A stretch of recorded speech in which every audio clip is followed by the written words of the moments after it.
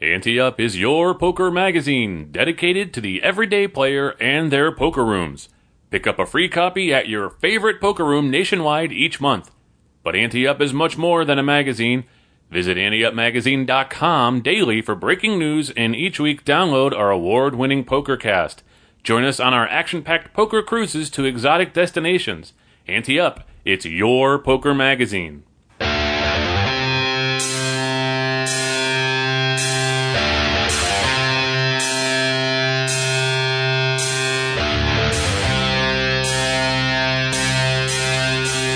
From the Ante Up headquarters in Tampa Bay, Florida, it's the Ante Up PokerCast. And now, here are two guys who think they know how to play poker, Chris Cosenza and Scott Long.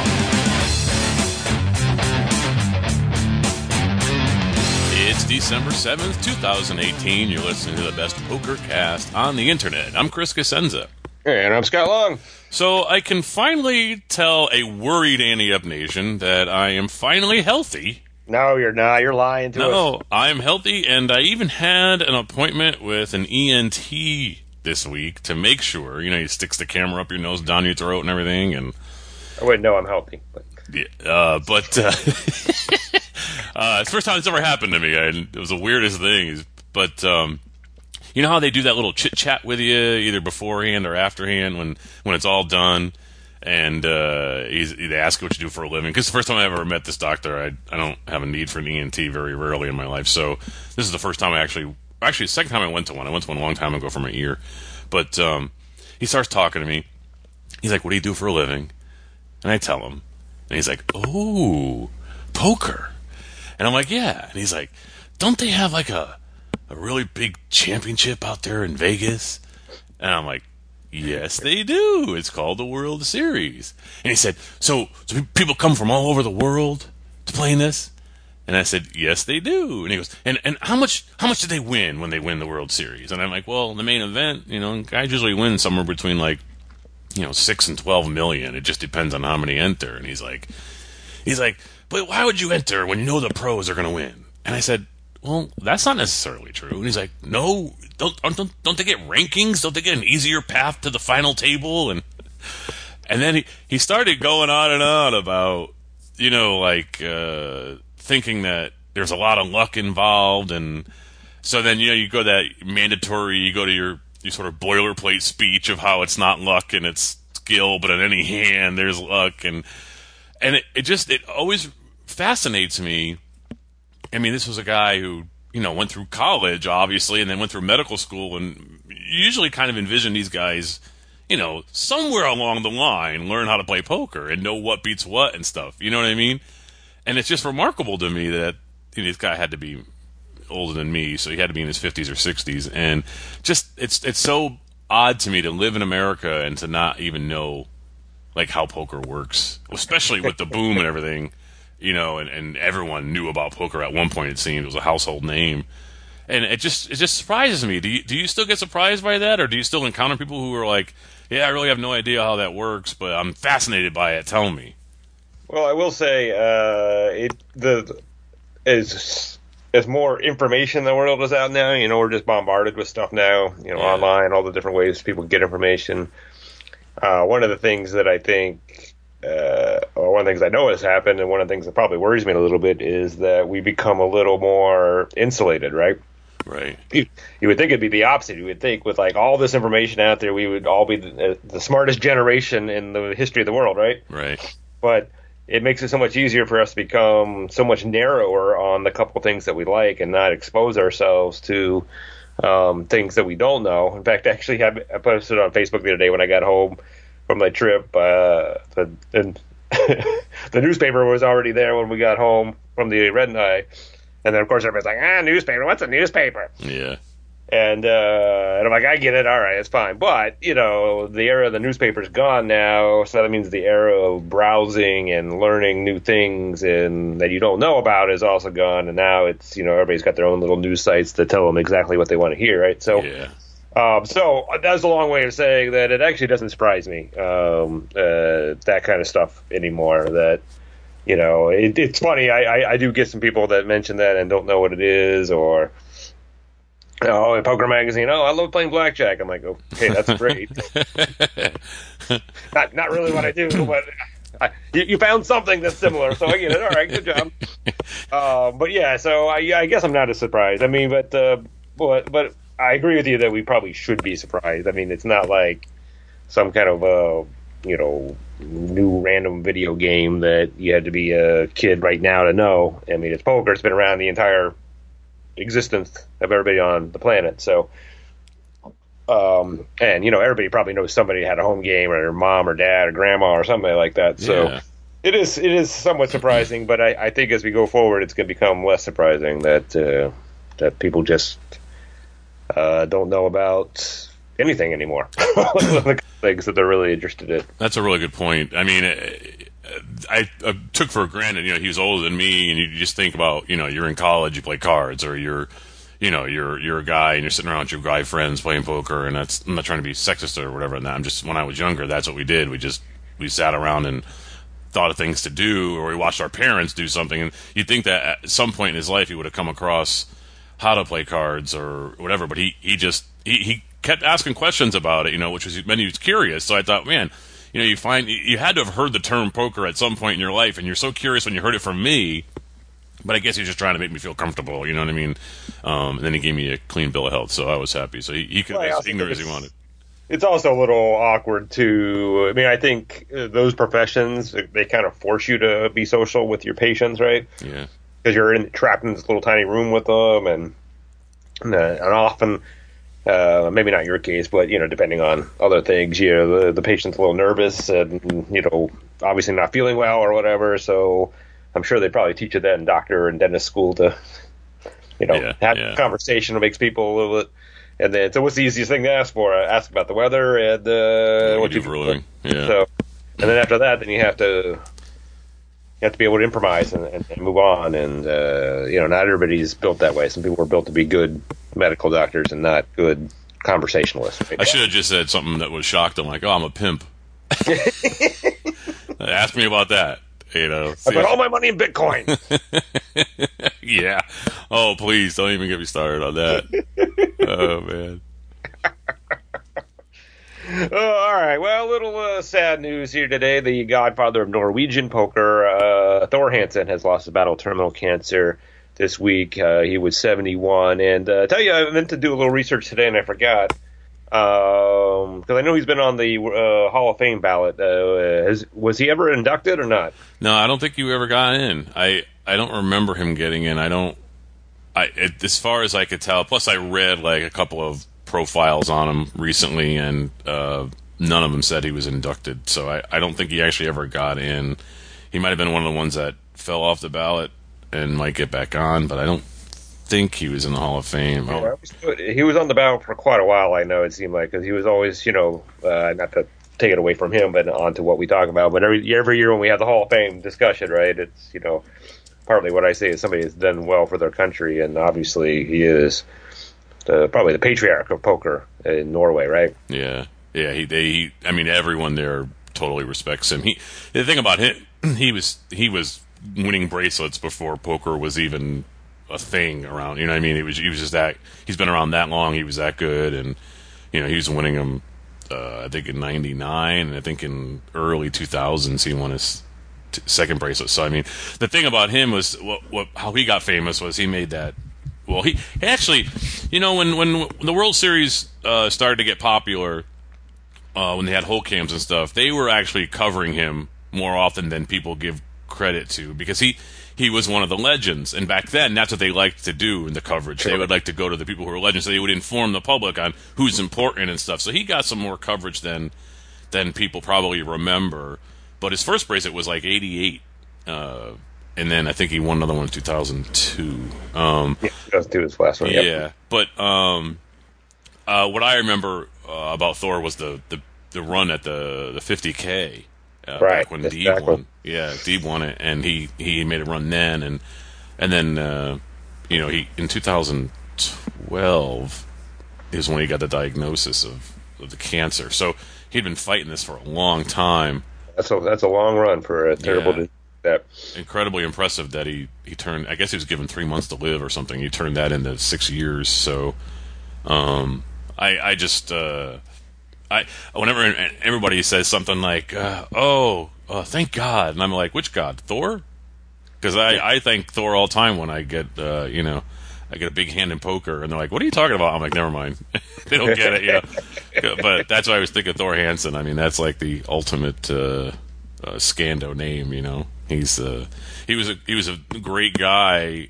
Even when the interviews or when you talk to him, not when I talked to him because I never talked to him, but when you see people talk to him and stuff, he was just a really, really nice guy, and everybody had nothing but great things to say about him. And a lot of the people who grew up in his area too, they just idolized him, and it's a shame that it ended this way. But he made his impact. I tell you what, on poker, especially in his area. Well, I'll tell you this too. I mean, no one obviously celebrates death, so I don't want it to sound like this. But yesterday I watched the entire funeral for President Bush, which was really, really moving. Regardless of what your politics are, right? Mm-hmm. And part of what makes it moving is it takes you back to another time and reminds you of people maybe you forgot or you learn stories that you haven't, right? Right. So I thought that was really interesting. And so a part of this Thor Hansen thing was reading about him playing with Doyle and Chip and Bobby Baldwin, right? And then this great moment here where he said he invited Stu Unger to come out to L.A. to play cash games at the Hustler with them, and staked them $10,000, and Stu Unger ran it up to $200,000. Jeez, quickly, which is amazing. So now Thor's death makes you realize again the genius of Stu Unger, right? And then part of that story that's really powerful was that 2 weeks later is when Stu Unger died. Yeah. So, this was at the end of his life when he was having some trouble, and he still had friends willing to stake him, and then he still had it at the top of his game, right? So it's just interesting to think of how different people weaved into each other's lives. So, passings are always tough, but they're also an opportunity to sort of remember some good times and learn some new stuff as well, too. Yeah. And that first bracelet of his too, his final table had Gabe Kaplan and Jack McClellan at it. So, yeah, that's when they were the only 3 guys who went to tournaments. 30 years ago. Yep. It was like those 3 guys and like 10 other guys, and that was it, probably. And here's the funny thing about that. So 30 years ago, right? World Series still downtown at the Horseshoe. So his bracelet was in a $5,000 buy-in. So think about that, $5,000 in '88 versus what $5,000 is now, right? Yeah. And his winner share was $158,000 back then. I actually kind of want to go and see what the winner share of the 5,000 stud event now is. Now I probably would be surprised if it is 158,000. So yeah, that's a good point. Let me see. I could probably look it up over. Which, if I'm right on that, I mean, that just shows how much more popular stud was back then than it is now. Or if I'm wrong, then it makes me look just like the idiot that you all know I am. But, I mean, it's just because the game is faded now.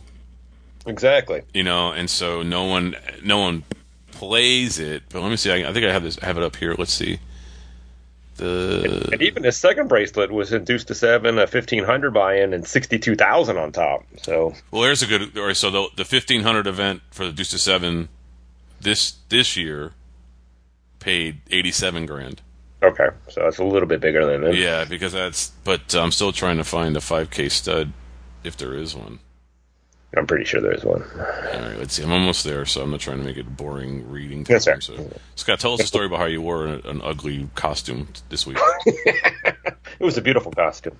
Had fake ears. I looked like a real elf. Man, there's. Oh, I did see that. I saw that on Facebook. You were wearing that on Facebook. You know what? I don't see one.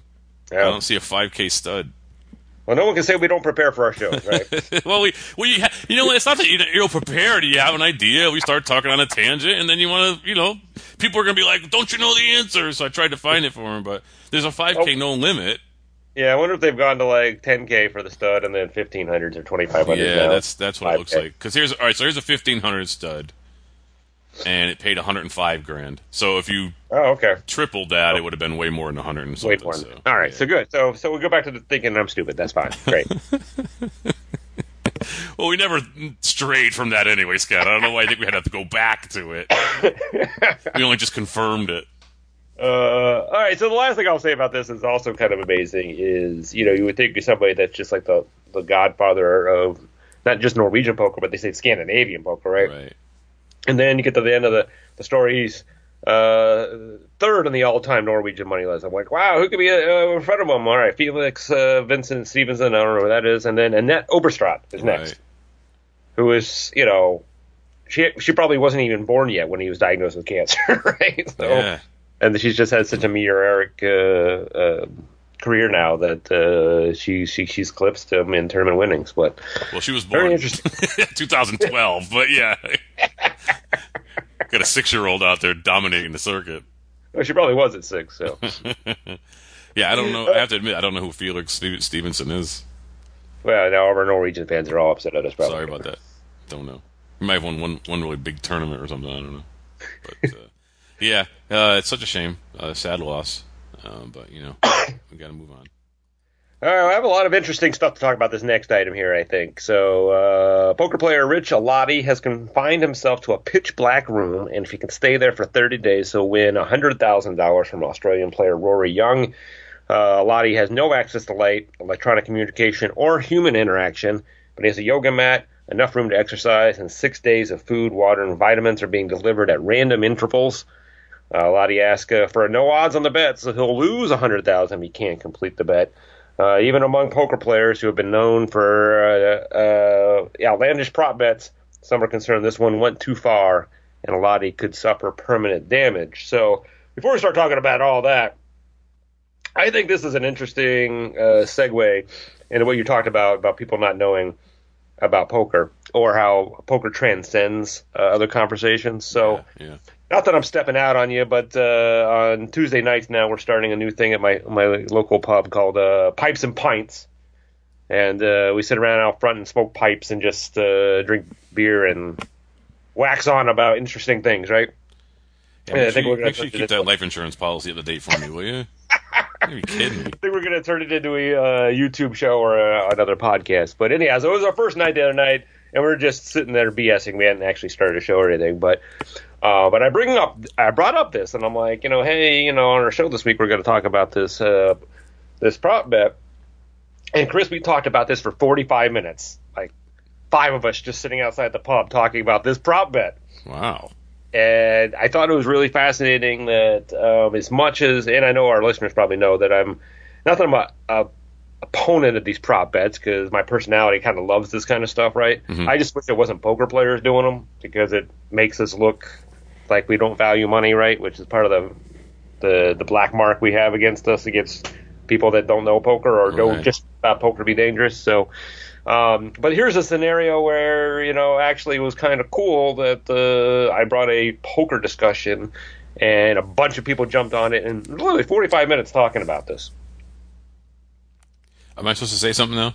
I know. So the only thing I'll say... I didn't want to interrupt you. I just want to make sure. Plus, is that a cat purring I hear in the background, or is it like a really big truck driving by? Actually, that was a truck, yes. Okay, I didn't know what that noise was. There was a cat. She's just not purring yet. No, I'll let you go on. Go ahead and talk about the bet. So the one thing, and we'll talk about the bet here in a minute, but one thing is one of the women outside the pub we were talking to, she was adamant, Chris. She was adamant she could do this. And one of the things that we kept mentioning was what makes this so difficult and damaging, which I think is a real concern here, right, is that you have no concept of time now, right? Right. When it's completely pitch dark and they actually, the delivery of food, they randomized it, right? So you can't figure out, the food's here, so it must be 8 o'clock in the morning, right? Right. So you have no concept of time. And this one woman was adamant that she would know, she could keep track of time and she would know exactly when it's 30 days. Oh, no way. Exactly, right? So then we're all like, oh! And we're like, she's like, no, I can count. I'm pretty good at counting. I'm like, all right, what are you going to do when you fall asleep? I can count. What the hell does that mean? I can count. The thing is, all right, I don't care how good of a counter you are, all right? And unless you're freaking Rain Man, you're not going to be able to count seconds properly, right? But, so at some point you're going to sleep in 30 days, right? So when you fall asleep, one, I'd be amazed if you could wake up and remember where your count was. And then two, the only way that could work correct me if I'm wrong, is that you would have to train your body to sleep exactly the same amount of time every time. There's just no way. There's just zero way for you to know how long you've been in that room. If you have no electronic communication, you have nothing in your room, no access to anything that like tells you what time it is, like a watch or a clock, there is no chance in hell that you can possibly know how long you've been in there. There's no way. No way. Well, the other thing, too, is you can't write anything down. I mean, this is not, it's like Castaway with Tom Hanks, right? I mean, you don't have a pen in there, and if you have a pen, you can't see it. Yeah, there's no chance in hell that somebody could keep track of time. No way. And even if you could keep track of time, what does that even matter? People go insane when they go in the hole in prison, and that's not in pure dark. And, you know what I mean? There's still a guard coming by every day bringing you 3 squares and stuff, so you kind of have an idea what's going on, and you fall asleep and you wake up because of the ringing of the bell and all that. You're just in a room of darkness for 30 days, you will go insane. And I'm going to be on, I'm going to say that this guy is not going to do it, that he's not doing it. Yeah, apparently he's in the middle of it. I tried to research some more to see whether he bailed out or not, but, but here's the thing. I don't think you can win this bet, right? Let's say he does survive 30 days, comes out, gets his 100,000. I agree with these people. I'm like, you're going to be messed up. Yeah. And maybe it's temporarily messed up, but you're going to be messed up. And you have a good chance of being permanently messed up. I mean, your body tells you what time it is, right? I mean, that's why you have night and day. And so, yeah, the light comes out. You don't know whether it's 8 a.m., 7 a.m., or 6 a.m., but you know it's somewhere in that range, right? Yeah. And your body's telling you that, and then you naturally get up and go out and try to be a productive human being. And then when it gets dark, you don't know whether it's 7 p.m., 8 p.m., or 9 p.m., but you kind of know it's somewhere in there, and then your body tells you to go to bed, right? Unbelievable. So for 30 days, if your body's just going to be completely messed up on that, you'll walk out and... So the other interesting discussion, then somebody brought up, what about Helen Keller? She was blind. Like, oh my gosh, you guys are killing me. Oh, these people. We're going to need more pipes and pints out here, folks. It's not just about the darkness, it's about the interaction and everything else. So, excuse me, server, can you bring another 40 IQ points to the people outside smoking and drinking? I mean, I think that sight is the reason why this guy is gonna be able to do it because people who are blind can live 30 days being blind. That is the most ridiculous argument What is this is why you are literally now telling the entire Anti-Up Nation why drinking and smoking are bad things. No, I'm telling the insider Anti-Up Nation why you should have friends that drink and smoke because then it makes you feel smarter. This is why I never did any of those things, because I get to sit around and feel like I'm a genius when I get around people who just sitting there getting high and drunk. I mean, oh, man. Yeah. Well, I don't know. Are we actually going to follow this story? You're going to try to report on it? Oh, yeah. I hope somebody I'm sure somebody will report what's going on with this eventually when it's over. But a lot of the stuff is fascinating. One, these players didn't know each other. They just happened to – one was – sitting at an empty table with 40,000 in front of him. The other one sat down and started playing with him, and they struck up a friendship during it and talking about stuff and, asking questions, what would you do? And then it ended up in this, and the poor guy got no odds, right? So, you would think, usually the person that has to put themselves through hell here gets pretty good odds, right? So if they fail, then it's not that terrible, but if they succeed, there's a good reward for it. They asked the player that booked the action whether he feels guilty about putting somebody into what a lot of people are saying is a really damaging situation. Yeah. And he said, I thought about that for a little bit, but, he's an adult, he studied it, he knew what he wanted to do, and so part of me can't complain about that, right? But they actually built this room in his house. Oh, wow. Had someone came over, and they built in a wing of his house where they could make it dark enough, but big enough that you could walk around. And, I'd love to see the little Lazy Susan or Trapdoor or whatever they put the food in and swing it around or you don't know. And now I'm curious about the kind of food and stuff, right? I'm glad there's water and vitamins. That's great. But, is it always cold food? Is it warm food? Is it warm food? And they give you 6 days. He always has 6 days of it, so I guess maybe you could work some warm food in there sometime. But that would be the killer for me, man. I can't eat gas station sandwiches for 30 days. Can you? Well, that's the thing, is that they don't give them a fridge or anything, apparently, unless they might give them a fridge and stuff. They might give them a stove. If you have a fridge, if you have a light. Yeah, that's true. You have a light. So, I mean, it's got to be all stuff like boxed food that processed that can stay on the shelves without going bad for a few days. So it's got to be all room temperature food. It can't be anything that's warm or cold. Oh, man. I mean, you'd have to remember where the food is and the water is. And what if you, drop a bottle of water, it rolls around? Then you got to spend all day trying to find the water? I mean, and then you don't even know what you're eating. Because the food is in a box or something. You, put your hand in, you're hoping for, goldfish crackers, and you pull out a hand of dried up Bako bits. I mean, I have no idea what the hell you're going to eat. It's like those Halloween haunted houses when you stick your hand in the grates, like their eyeballs, right? Yes, you got your hand in SpaghettiOs and you think it's, But, I don't see this guy surviving. I just don't. I mean, if he does, it's remarkable. But then they should do a documentary on what his life is like after that, because he's going to be screwed up, man. Wow. All right, any updates? Foxwoods Resort Casino in Connecticut, Firekeepers Casino Hotel in Michigan, Harrah's Cherokee Casino Resort in North Carolina, Inn of the Mountain Gods Resort and Casino in New Mexico, Rivers Casino Schenectady in New York, Miami Poker Society in Florida, Shark Tank Poker Club in Ohio, Heartland Poker Tour / Ameristar East Chicago in Indiana, and Jackson Rancheria Casino Resort and Pechanga Resort and Casino in California are the latest poker venues to join our next Restock the Shelves Food Bank initiative with Blue Shark Optics this January. Please see AnteUpMagazine.com/restock for details on all events and how you get involved to make a difference in your community.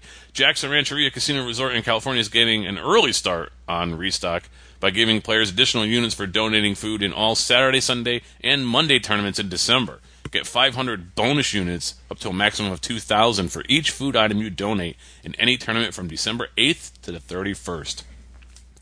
And here's where the Ante Up Poker Tour is going next. Vicuiva Hotel and Casino near Phoenix, March 23rd to 31st. Ante Up World Championship and Ante Up NorCal Classic at Thunder Valley Casino Resort near Sacramento, California in July. And the Wild Horse Pass Hotel and Casino also near Phoenix, November 11th to the 16th. Very exciting stuff. Hey, you know what? We get to complete O'Malley's Move today, so we're going to refresh our memories here with part 1. We'll see you on the other side.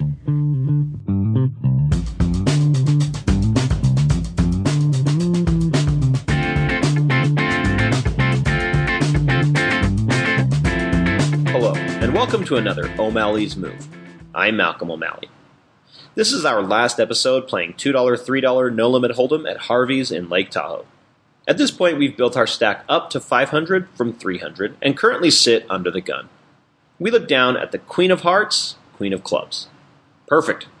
We raise to our standard under-the-gun total of $20. We get 4 callers, including the button. This guy has already burned through 2 $200 buy-ins and is currently on his third. He started the hand with around $195. He's pleasant enough, but is a very weak poker player. There's already more than $100 in the pot, and the flop brings mixed emotions. We see a queen in the door, but it comes down the ace of diamonds, king of clubs, queen of spades. But still, we're only losing to aces, kings, and jack 10, so we're going to lead out for $75. Everyone folds, except the button, who calls, leaving him just under 100. The pot is around 250, and the turn is the 5 of spades. The button quickly shoves out of turn. After the dealer informs him the action is on me, I have a decision to make here. He only has 100. What's the move? All right, I'm calling. I won't be shocked if he turns over Jack 10. I won't, I promise. But that's the only hand that I'm worried about. But as this player's been described, he could easily be overvaluing ace-king, ace-queen, or king-queen here. And our call closes out the betting, so I'm willing to take the small gamble here. And I do think it's a small gamble. I remember writing down what Scott said. The pot is way too big to fold for $100, and we're basically only trailing one hand since probably ace, ace, and king were very unlikely here. And if we are trailing, we have outs just in case to beat the straight. So let's see what happens. Hello again. This out-of-turn shove would give me more pause if this player was more savvy. Could it be a flush draw trying to induce a check? It could. Could it be Jack 10 finally springing the trap? Maybe. But after playing with this guy for a few hours today, I'm thinking he turned 2-pair and got overly excited. He could also have something like Ace of Spades, X of Spades, or King of Spades, X of Spades, maybe even like a Queen Jack or Queen 10. Either way, I think we're way ahead of his range. In fact, I'd be shocked to find out we're behind. We shove, he calls. We turn over our queens, and he tables the Ace of Spades, Jack of Hearts. After the 8 of Spades hits the river, we scoop the pot. Until next time, I'm Malcolm O'Malley saying, it's so nice when it happens good. These were 2 very profitable sessions for me. Thanks, Vic G, for the tip. I hope to see you on the felt. Well, I think it's just another reminder how important it is to really study all your opponents at the table, because I don't think we would have made this play against a different type of player, would we? No, and also it's important to replay your hands in your head from the beginning to see what makes sense and what doesn't, and this was a great play, and we win. I love it when he wins, because then he'll keep wanting to do the move for us. Yeah, it's like we like when O'Malley wins and when we like Vic to lose, right? We don't like Vic to lose. We're just shocked by it. I don't like it. I like it when you lose. Oh, thank you. All right, very good. It's a much better show when you're losing, whining about your Omaha hands. All right, it's time with the AdvancedPokerTraining.com. Hand of the Week. Send your hands or situations podcast at anteupmagazine.com. If you haven't won something from us in the past year, you'll get a free membership to Advanced Poker Training, the world's #1 poker training site. Adam Bohr going back. We told you last week we foreshadowed this hand of the week. So if you remember that, from all the way 1 week ago when you were confined to a dark room with nothing but food and water and vitamins. And Andy at podcast on loop. That would actually make it worse, wouldn't it? Yeah, that would get them out of the room in like an hour and a half. I can handle the darkness and the lack of human community, but I cannot hear Scott and Chris anymore. All right, so this Adam says a quick situation from a tournament he played in at MGM Springfield. It was a $100 buy-in tournament, and if you remember last week, you started with $10,000 in chips, and if you do the deal or add-on for $10, you get an extra $5,000 in chips. He says late reg runs to the end of level 6. Blinds are at 5,100 and levels last. Blinds started at 5,100 levels last 20 minutes. And so this is at the end of level 1, so it is in 5,100. Okay. Table's 8-handed, and he says I have no reliable reads yet, so I'm playing ABC poker. Blinds post are 2 callers when we look down on the cutoff at 2 red 8s. Go for it. It's interesting. I tend to want to raise when no one has raised yet and it's gotten to me. And if I'm in the cutoff, that means I'll probably get control of the hand if I do raise. And I've got a made hand. I think that I'll probably just make it. What do you say? The blind start at 1,500. That's where we are right now. Is that early in the tournament? So let's see. There's a limper, two callers. You said so. Yep. Normally I'd make it 300, and they called 400, 5. So I make it between 400 and 500 now because I got a couple of callers too. So probably around that 500. Yeah, I always do the 2x plus the extra blind, so I'm going to go 450 here. Okay.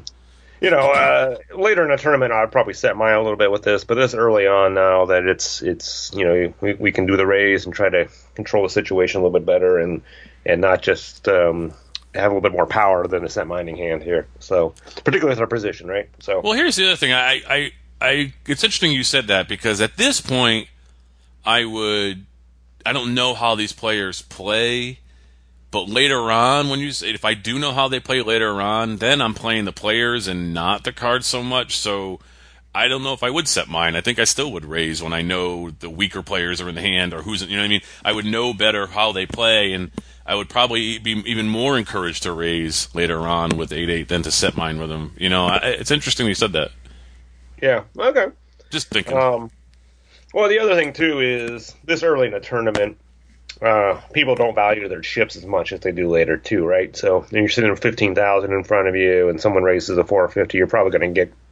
You're not going to thin the field that much. You could get the players that haven't acted behind you yet will probably more likely get out when you raise, but those two limpers I would expect would probably call this early in the tournament, right? I don't know. It's another thing I'm disagreeing with you on. This is great. I think when you first sit down at a tournament, you don't know what you're doing. You're going to really want to just play some quality hands if you're not comfortable yet, and you're going to value those chips because you have so few right now. Later on, when you have 1 million chips and the blinds are 1,000, 2,000. We have 15,000 right now at 5,100. So yeah, I know, but it's early on. You don't want to waste those chips early on.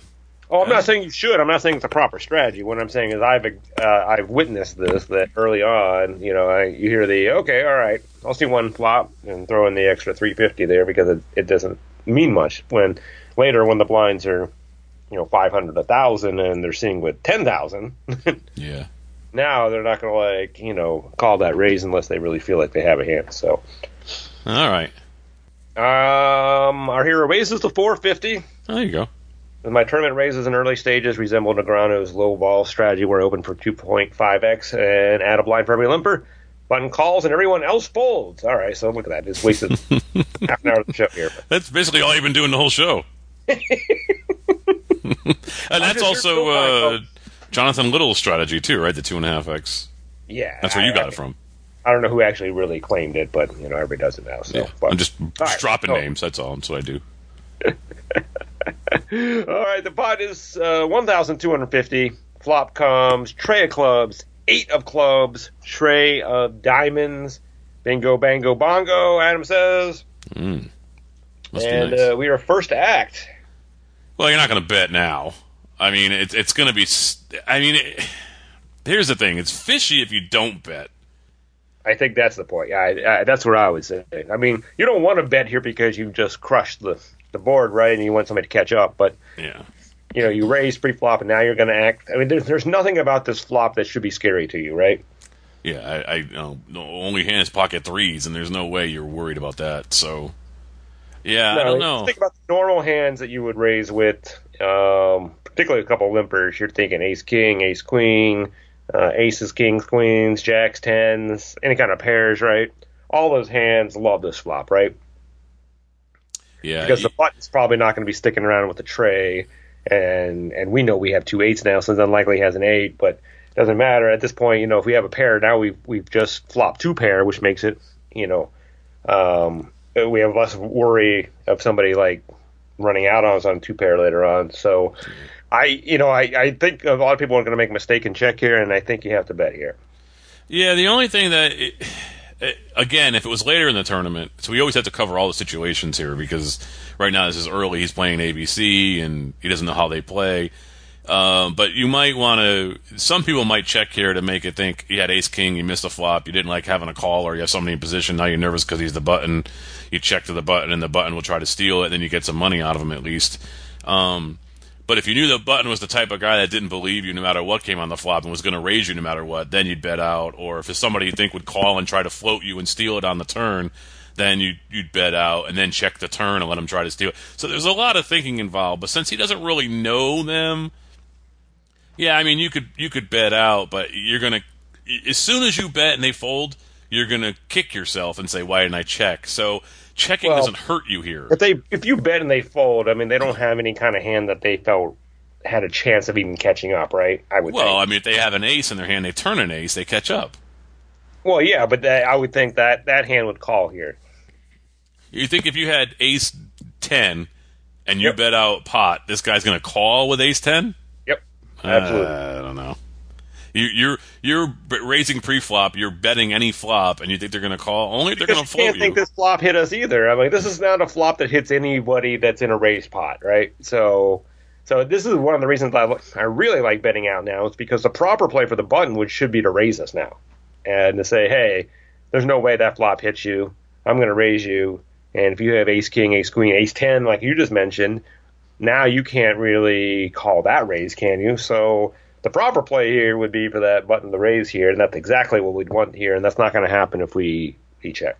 So you don't think the same exact thing would happen if you check? He's going to say, yep, I knew you missed, now I'm going to steal it and bet? Right, How is that but any then we different? get more money out of him because we bet. Now he's going to have to raise more than he's going to bet.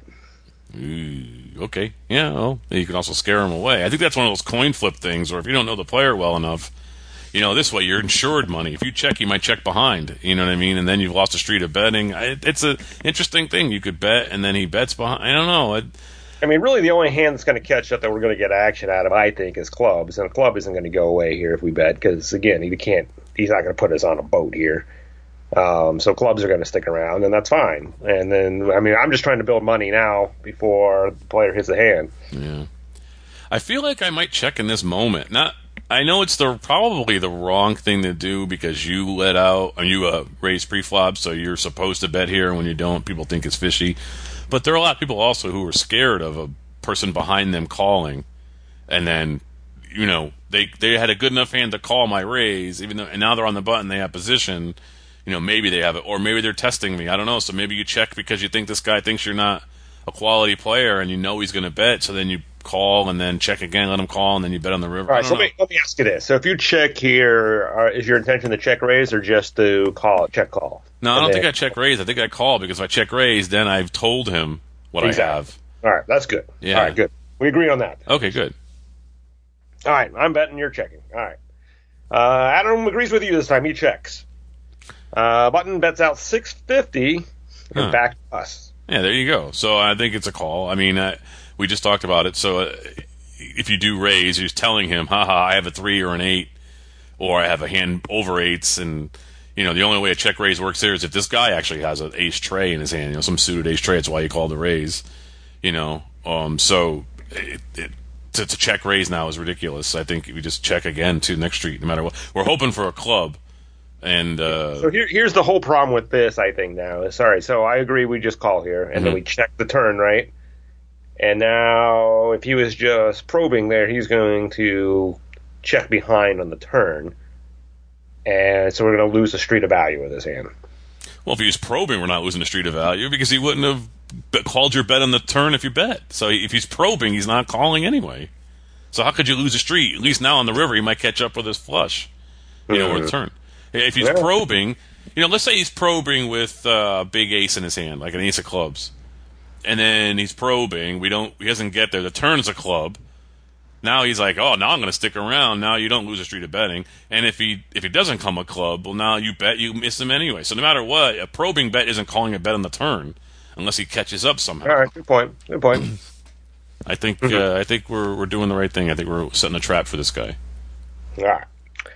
Adam calls, and he says at this point I'm guessing he is either betting an overpay or maybe a flush draw, and I'm praying for another club to come. Pot is 25.50. Turn is the king of clubs, so our board is tray of clubs, 8 of clubs, tray of diamonds, king of clubs, and it's on us again, of course. Well, that's a great card for us, I think. I don't think this guy has king, because I think he would have re-raised pre-flop. So I think that's a great card for us. This guy has a random club in his hand, or if he had clubs at all, he might have bet the clubs. King, really. Yeah, and then if he has ace-king, which is what you said they would automatically do, was call if we bet with ace-king here. So, now he's hit the king. He could have had king-queen, he could have ace-king, he could have had king-jack, he could have had 2 clubs. So we love this card. And now I think we check again. Yeah, I think you got to check here. Now we'll find out whether he actually has a hand, right?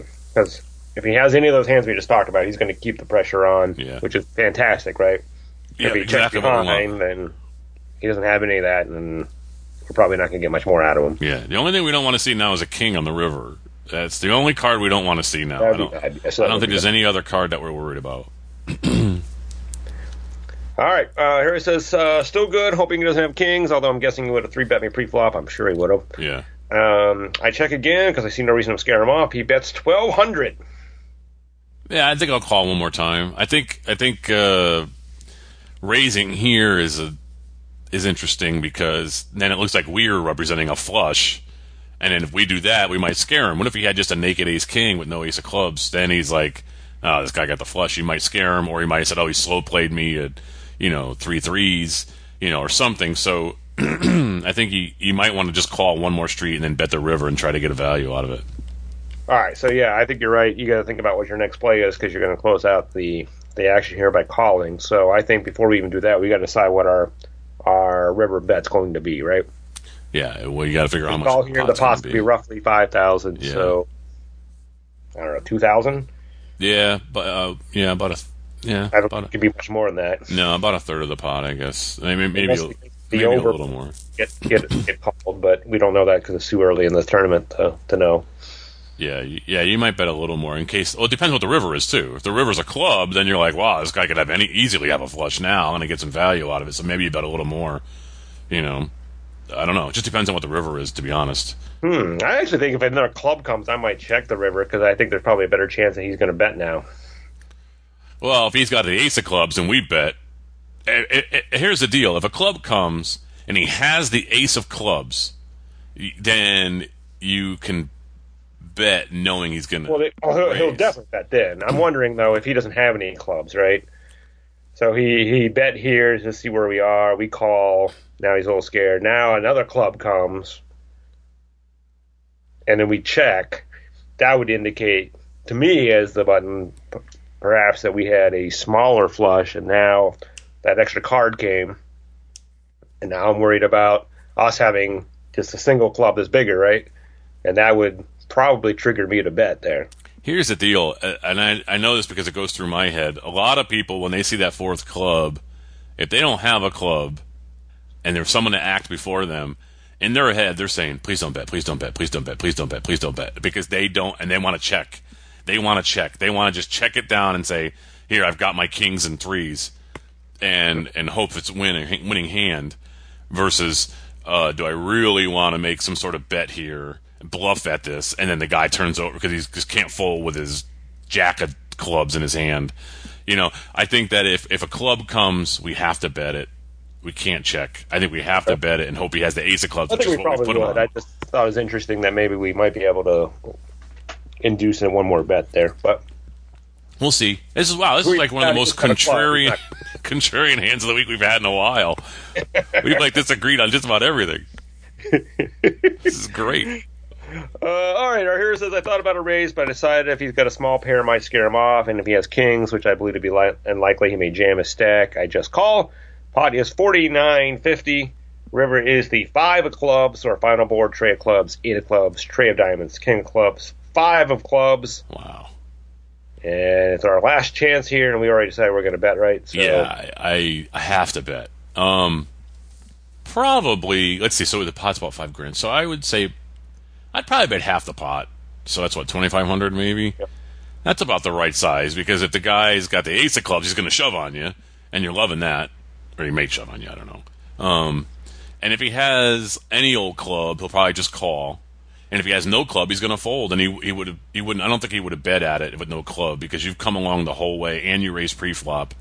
We're just hoping he has an ace of clubs in his hand, like he called the raise pre-flop with ace jack of clubs or something, and it got there, or ace jack with the ace of clubs, or something like that, ace queen, or even ace king, like we said. But I think I don't know. He might have the ace of clubs with the king in his hand. So, that's what you're hoping for here. You're hoping he has the ace of clubs, and you're going to bet he's going to raise you. But you have to bet, because if you don't bet and he doesn't have a club, he's going to check behind you, lost value, I think. I think you have to bet with a full house here. So, 2,000, 2,500 or so, because that's about. Yeah, I was thinking 2,000 because I want to try to get as much value, but probably not much difference between that and 2,500. Yeah. So, somewhere in that range sounds That's a good idea. All right, our hero says, a dream for me if he's holding just one club. I decided to underbet in the hopes that he would put in a small raise and I could safely call. I bet 2,000 and he instantly just calls. We turn over boat and he turns over the 9 of clubs, 10 of clubs. Ooh. So he had the flush on the turn. Yeah, so that he must have hated seeing that 5 of clubs. That's why he just called. Now it turns out the 5 of clubs is a bad card for us. He called it a dream card, but really... Right. If it was like a deuce of hearts, we would have got a lot more money. We would have got a lot more money out of the guy. We would have bet, he would have raised, and So Adam says, I'm wondering if I let value go here. I was fairly confident his range was flushes. If I had bet 3,500, my guess he still would have called, regardless of the nice big pot to take down early. The next level, I won a couple of moderate-sized pots and was in a decent position early. Unfortunately, over the next 2 hours, I had a demoralizing run of cards. I was slowly blinded down to a shoving stack. I got my 19 bigs in with king queen offsuit, got called by king 8, and they hit a flush. Oh, ouch. Wrapped the table, hit the craps table, and walked out even on the day. Sounds like Scott Long. Scott always did that. I remember the last time we did it together was Atlantic City. We were at Harrah's or something, and I'm playing cash games, and you're going bust. And I'm like, all right, see you later. You're like, all right. Comes back. Oh, what happened? I just won all my money back in blackjack. And I'm like, oh, all right. So that's what you do. You guys do that. You degens. You lose your money in poker and you go win it at something else. Hey, the opportunity's there, right? So what I wanted to say was, he said earlier he guesses that if he had bet 3,500, he would have got called. I don't believe that. Here's what I think. If this player has any kind of ability and can actually go and listen to the story you told, pre-flop, you raised. Okay? So what hands do that with? Okay, so aces, kings, queens, whatever. But also ace-king, right? So now you raise with ace of clubs, king of hearts. Flop comes 2 clubs, 2 overs. You did your duty, but now you checked because you missed. He bet, but you have the 2 overs, and you have the backdoor clubs. So you call because you were the one that took control of his hand. You want to make sure this guy's not just trying to steal it. So you call. Now the turn comes. You check. What would an ace-king do there? Probably would check because the other person took a chance and tried to steal it from you. Now you want him to try to steal it again. Now you've hit your king, and you've got the nut flush draw. You check. He bets 1,200. You call. Now you bet out when another club comes and you raise pre-flop. You've told the story that you have a big hand. We don't know that it's 8-8. And it's consistent with ace-king with the ace of clubs. So this guy doesn't have the ace of clubs. And now you wake up and bet 3,500. He might just say, damn it. I had the flush on the turn. And now you got there with your ace of clubs and he shows his 9-10 folds. I don't think that 3,500 automatically gets you a call just because he insta-called. He was happy with that 2,000 bet that he could say, hey, maybe my 10 is still good. Part of me was wondering if we got lucky with the 2,000. Yeah, I think so too. Because, this is there's a lot of problems with being out of position, right? And one of them is when you have a big hand, it's hard to get the right value out of it. So, when you have somebody that's check raised pre-flop and then check calling all the way down and then comes alive on the river, right? Now you have to look at what they're coming alive with here, and it's got to be either a 1-card flush, maybe a 2-card flush, or the boat, right? Yeah. And at that point, if I'm sitting there with 9 of clubs, 10 of clubs, I don't like any of those scenarios, right? Yeah. I don't. The king of clubs is on the board, so but if we had the jack, queen, or ace, we just caught up and beat them. If we were slow playing the whole way like we were, we already beat, and there's nothing to say that we didn't have the ace, queen, or jack with one of the other clubs this whole way. Yeah, and had us beat. So I think you're actually probably really lucky to even get that 2,000 out of him on the end there. I think that was probably a weak call on his part. Yeah. Yeah, I agree. I don't know what his stack was, so maybe he won a couple of pots before and he felt a little obligated to call there or something, but it was early in the tournament, so it's really like 2.5 on his money at that point. You're calling that 2,000 when you think there's little chance of winning, and your result, if you're wrong and your assessment, is just 5,000, or I guess 7,000 at that point because you had the 2,000. So I don't know.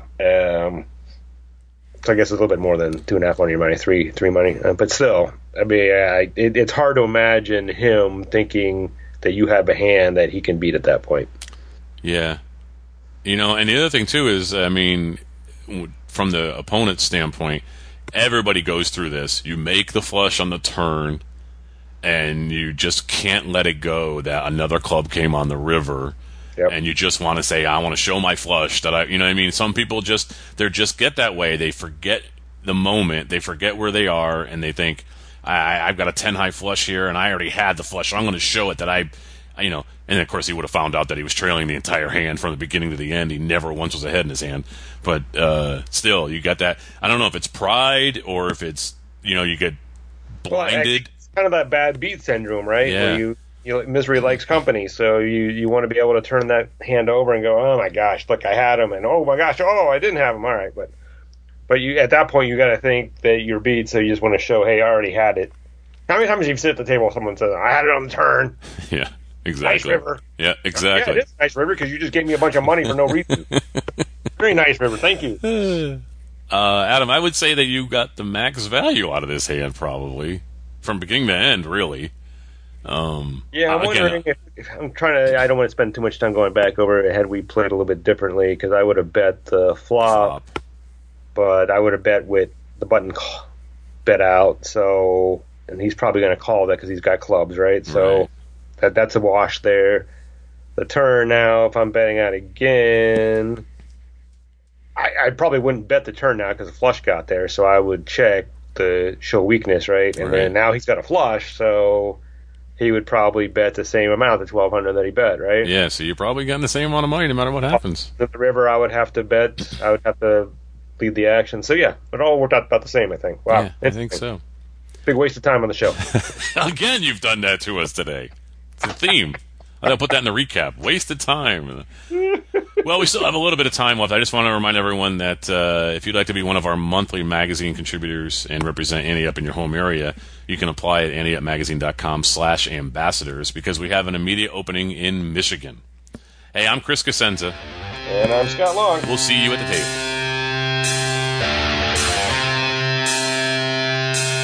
Ante Up is a production of anteupmagazine.com. Contact the show at podcast@anteupmagazine.com or call our hotline at 206-338-6344. If you'd like to advertise, send an email to advertising@anteupmagazine.com or call 727-331-4335. Some music used in this episode comes courtesy of the PodSafe Music Network.